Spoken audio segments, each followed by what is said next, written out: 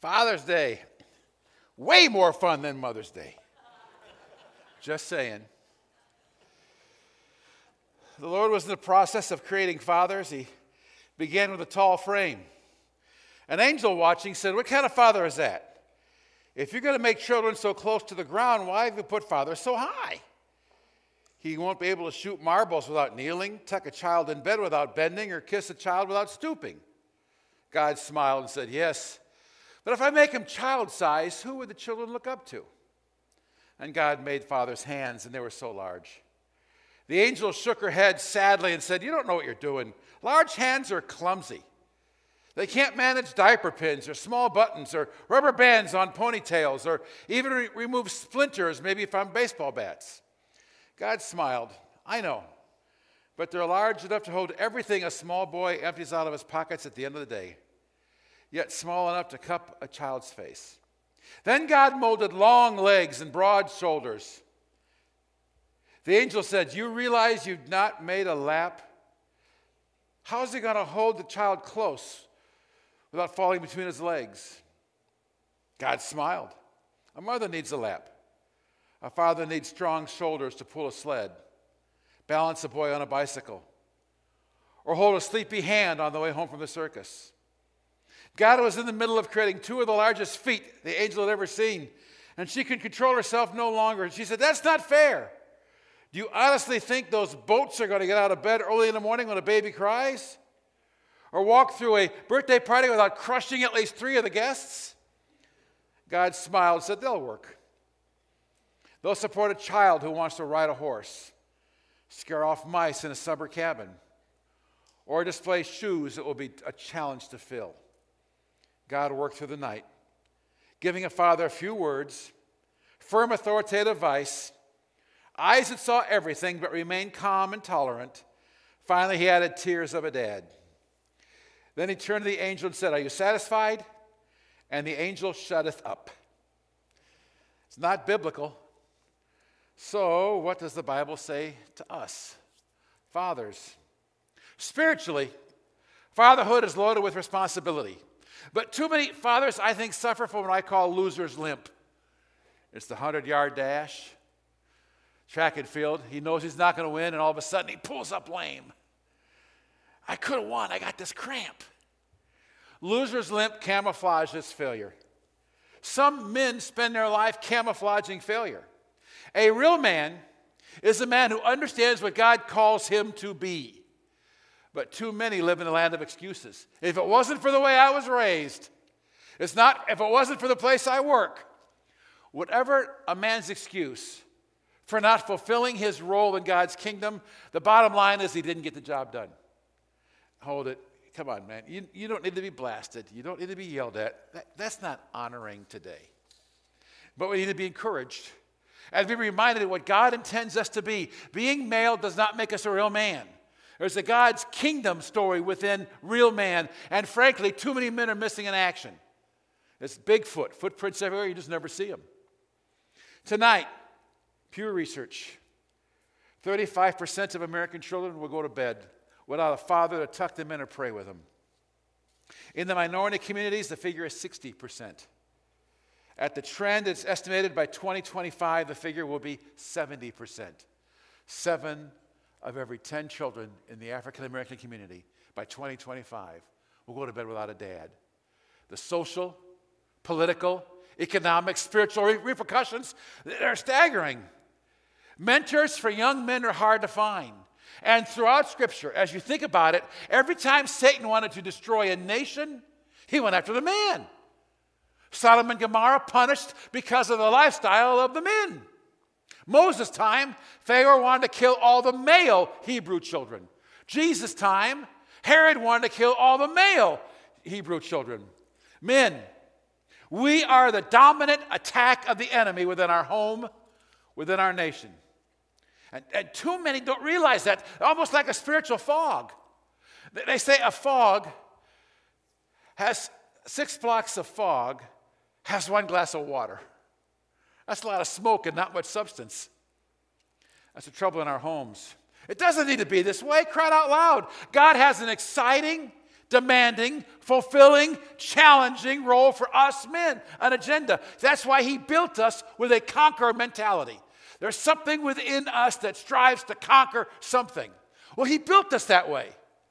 Now, let's break it down and look at it. First, you must seek God's vision for you. God's not hiding his will. He's looking for men who can handle it. Some of the verses kind of blow my mind. Let me give you one. 1 Samuel 13:14. The Lord sought out for himself a man after his own heart. Here's my question. Why seek? There's guys everywhere. Why does he have to seek out a man after his own heart? Why has he got to try to find a man? There's males all over the place. He's not looking for any man. He's looking for something specific after the heart of God. And it says that he had to seek to try to find one. That's aggravating. Living out kingdom. Here we go again. Living my life in such a way that God receives glory. Everything else is a symptom of that. Seek ye first the kingdom. Living my life that God receive glory. My decisions, my behavior, the way I treat my wife, I treat my kids, how I am at work, blah, blah, blah, blah, blah, blah, blah, everything else. Living my life that God receives glory. That's the vision for you and your family. Another sad verse that kind of frustrates me. Ezekiel 22:30, God speaking.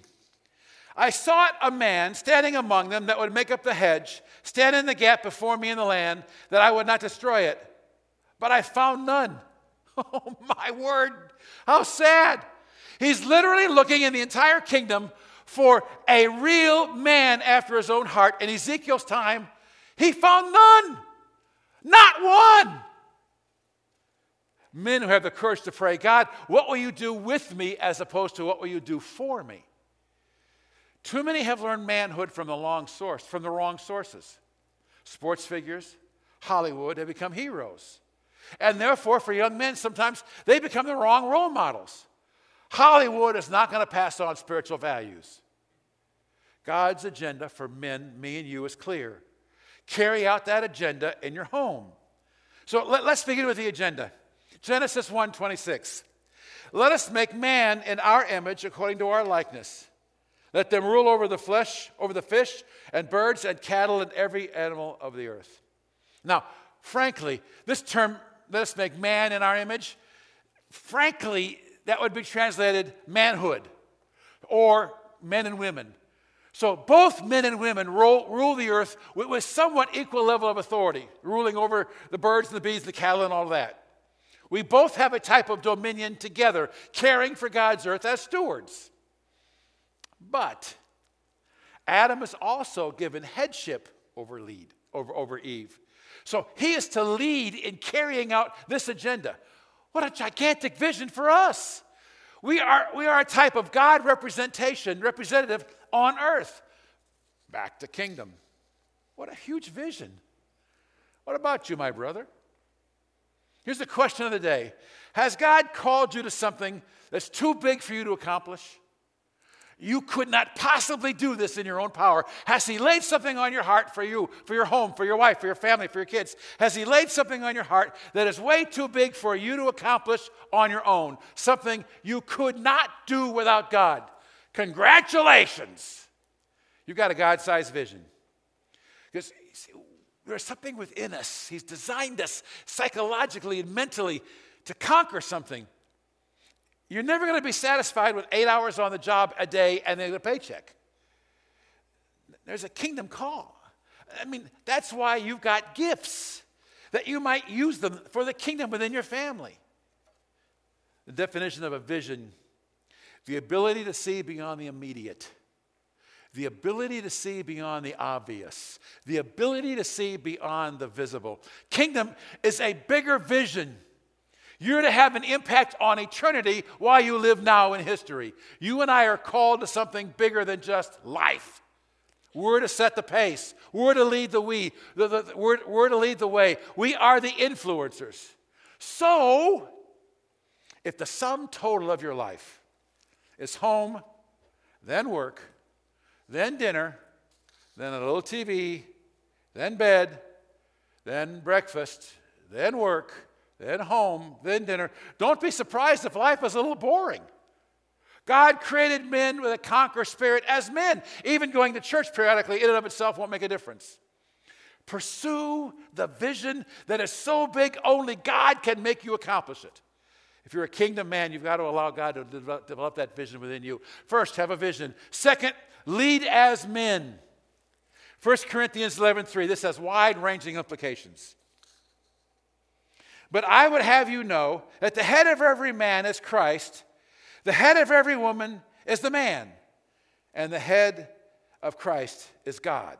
Okay, a lot here. Jesus is equal to the Father in essence. Jesus is fully God. Jesus is submission in function. All women are equal to men in essence. All women are equal to men in value to God. All women are under the authority of their husband. All wives are under the authority of her husband as a matter of function. But notice, husbands are under an authority too. We're under the authority of Christ. It's a chain of command. Christ, husband, wife. I look at it like a grand circle. Christ is leading the husband. Now, the wife can be very confident following her husband because Christ is leading him. Who's leading the husband? She can be confident following him because she knows he's following Christ. This isn't a blank check for us to lead our wives. We lead our wives as we follow Christ. Some men love that part about I have leadership over you, but they don't read the second half of the verse. It's dependent on us following Christ. In other words, Christ is actually leading our home. We're the conduit. Yes, we are to lead under the commander of Jesus. Common sense here. If you can't follow the one who has authority over you, why should you expect someone to follow your authority? You follow authority wisely, and your wife will have all sorts of confidence in following your authority over her. Your authority is not a blank check. It's based on how you follow Christ. In other words, a real man leading his home is now conduit, allowing Christ in some ways to lead that home. And he's searching for us. This is how we fulfill God's agenda for me and you. We can't stand in the crowd because the crowd doesn't do that. Men floating downstream don't do that. God is searching for real men to honor. Huge privilege, huge responsibility. Even though we have limited authority because we're under Christ, it's not a blank check for me and you. Even though we have limited authority, there is authority here. Husbands have authority over your wife. Not so we can dominate and intimidate your wife, but that we can influence and cause her to grow and flourish, do everything God's called her to be, and then allowing our children to grow and flourish and develop their gifts, allowing them to be everything God's called them to be. This is God's ideal, and it's doable. God calls men to think like He does.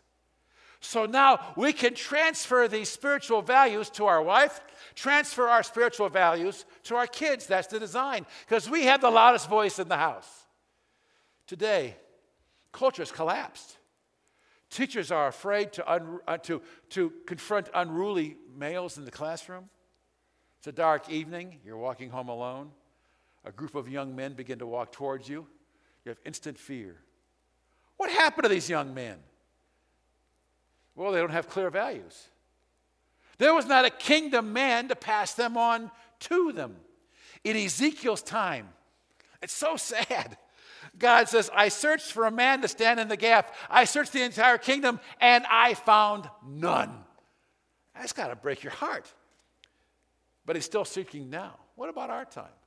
He's still seeking for men to lead in that particular fashion. That's why you were designed. Plenty of males, but he's seeking for kingdom men. This is an American problem. It's a global problem.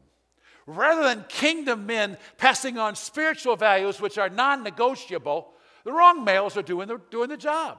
There's no sensitivity to spiritual values. I would call it a spiritual leprosy. Leprosy is so pathetic.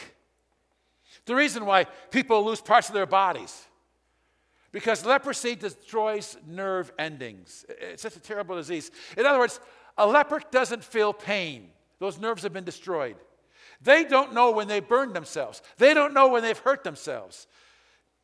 Pain has a function for me and you. It makes us stop doing something that's damaging our body. A leper doesn't know that those nerve endings are damaged. They don't realize what's happening to them until it's too late. Leprosy is not the disease. It just deadens everything, and that's what eventually destroys your entire body. Is there a spiritual leprosy about men training young men? Have we lost the ability to feel what the Holy Spirit's telling us? Have we become lepers to where the Holy Spirit's leading us, confronting us, challenging us, molding us? Kingdom values have got to be passed on by the head of the family. That's why we're the head of the family, not to be the boss, but to be the conduit. God is speaking, Genesis 18:19, talking about Abraham. For I know him, that he will command his children and his household after him, and they will keep the way of the Lord to do justice and judgment, that the Lord may bring upon Abraham that which he hath spoken of him. The transfer of values. God's honoring Abraham because of his command of his home. God's going to honor Abraham because of what he's doing in his house. He's transferring values to the next generation. This is not automatic. In other words, your kids won't raise themselves. They'll get bigger all by themselves, but they won't raise themselves. Someone must pass on spiritual values. And guys, that would be me and you. This is what God called Abraham to do in that Genesis 18th chapter. Abraham has a destiny. God's hand is on Abraham's life, so now Abraham has something to pass on. Abraham was to pass on those standards and values that are non-negotiable. Don't you love Joshua? I mean, this guy's cutting. There's no gray area. It's cut and dry. Joshua 24:15. For me and my house, we will serve the Lord. We spent a lot of time about we will serve the Lord, but the first part's pretty important too. For me and my house. Talk about ownership. For me and my house. Oh, he's taking responsibility. That's leadership. There's no such thing as leadership without responsibility. A kingdom man says, me and my house. I'm not dictator. I'm the conduit. We will serve the Lord because I am under his authority. There's a term for young people that's kind of frustrating me. I don't like it. They're calling many of the young people today the lost generation. I think that's a lie. I think they're the product of a lost generation. Values were not passed on to them. You do reap what you sow. We fumbled the handoff of values. And now here we are. The church is the loser for this. The home is the loser for this. The school is the loser for this. The society at large is a loser for this. The culture is a loser for this.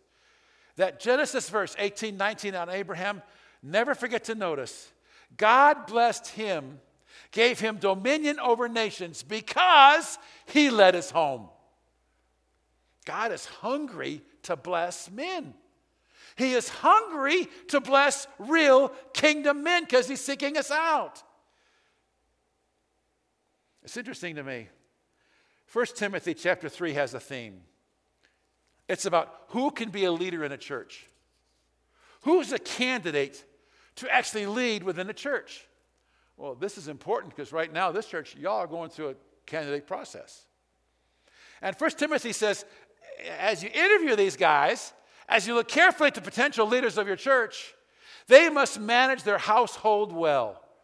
The qualifications for leadership in a church, whether it's any level of leadership, they must show the ability to handle and lead their own household. 1 Timothy chapter 3. If they can't lead their own home, why should they manage the church of God's people? Because every Christian home has a pastor, the father, with a built-in congregation, his own family. So let's take a minute. Let's understand the qualifications around this husband, father, leader. A leader has the 3 C's: a calling, compassion, conviction. If you can lead because of a calling, if you can lead because of a conviction, if you can lead because of compassion, you're probably a pretty decent leader. Compassion. Jesus died for the church. Then he says to us men, that's the way you lead. You lead sacrificially. I died for the church. You'll die for your family. To be a leader, this is a loving, serving leader. Never forget, a bully's not a leader. A bully's a fool. Authority and manipulation are opposites. You don't lead by manipulation, you lead by conviction. Authority and manipulation are opposites. We follow Christ as he leads our home. Also in wisdom, I think the church could provide, surround yourself with kingdom men. Hang out with other guys who are trying to live up to this vision, who are trying to live up to this conviction, who are trying to live up to this call of being a kingdom man leading their family. Hang out with them. Proverbs 17 says, iron sharpens iron.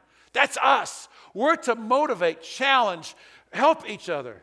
I think that's why the church is so valuable. That's why men's groups in the church are so valuable. Hang out with guys that are trying to do this. If you hang out with guys that don't, you'll lower the bar for yourself. Always raise the bar. Your home, the church, the country are starving for kingdom men. And God is looking to find us so that he might bless us. How on earth can we expect God to bless my life if I'm dropping the ball in what he's called me to do?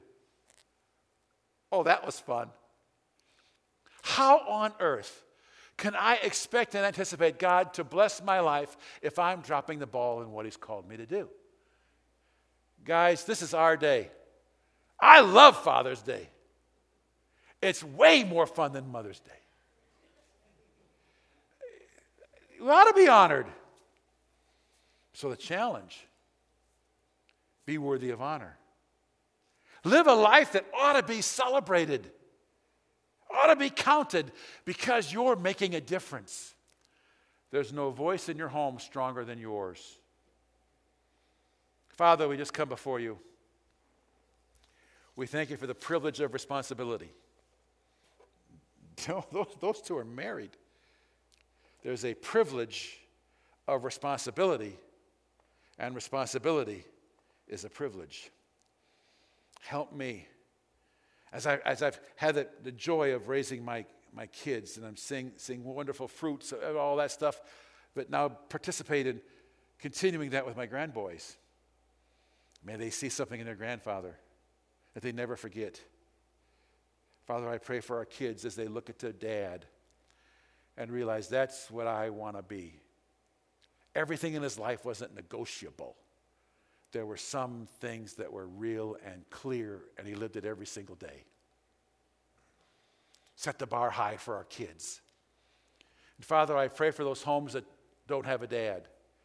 And mom has had to assume the mom role, which is so important, and had to also take on the father's role, which is also vital. I pray for these homes without a dad. I pray for strength and wisdom and your peace. May value still be passed on. May we develop kingdom homes. And we praise you in your holy name. I want to take just a moment.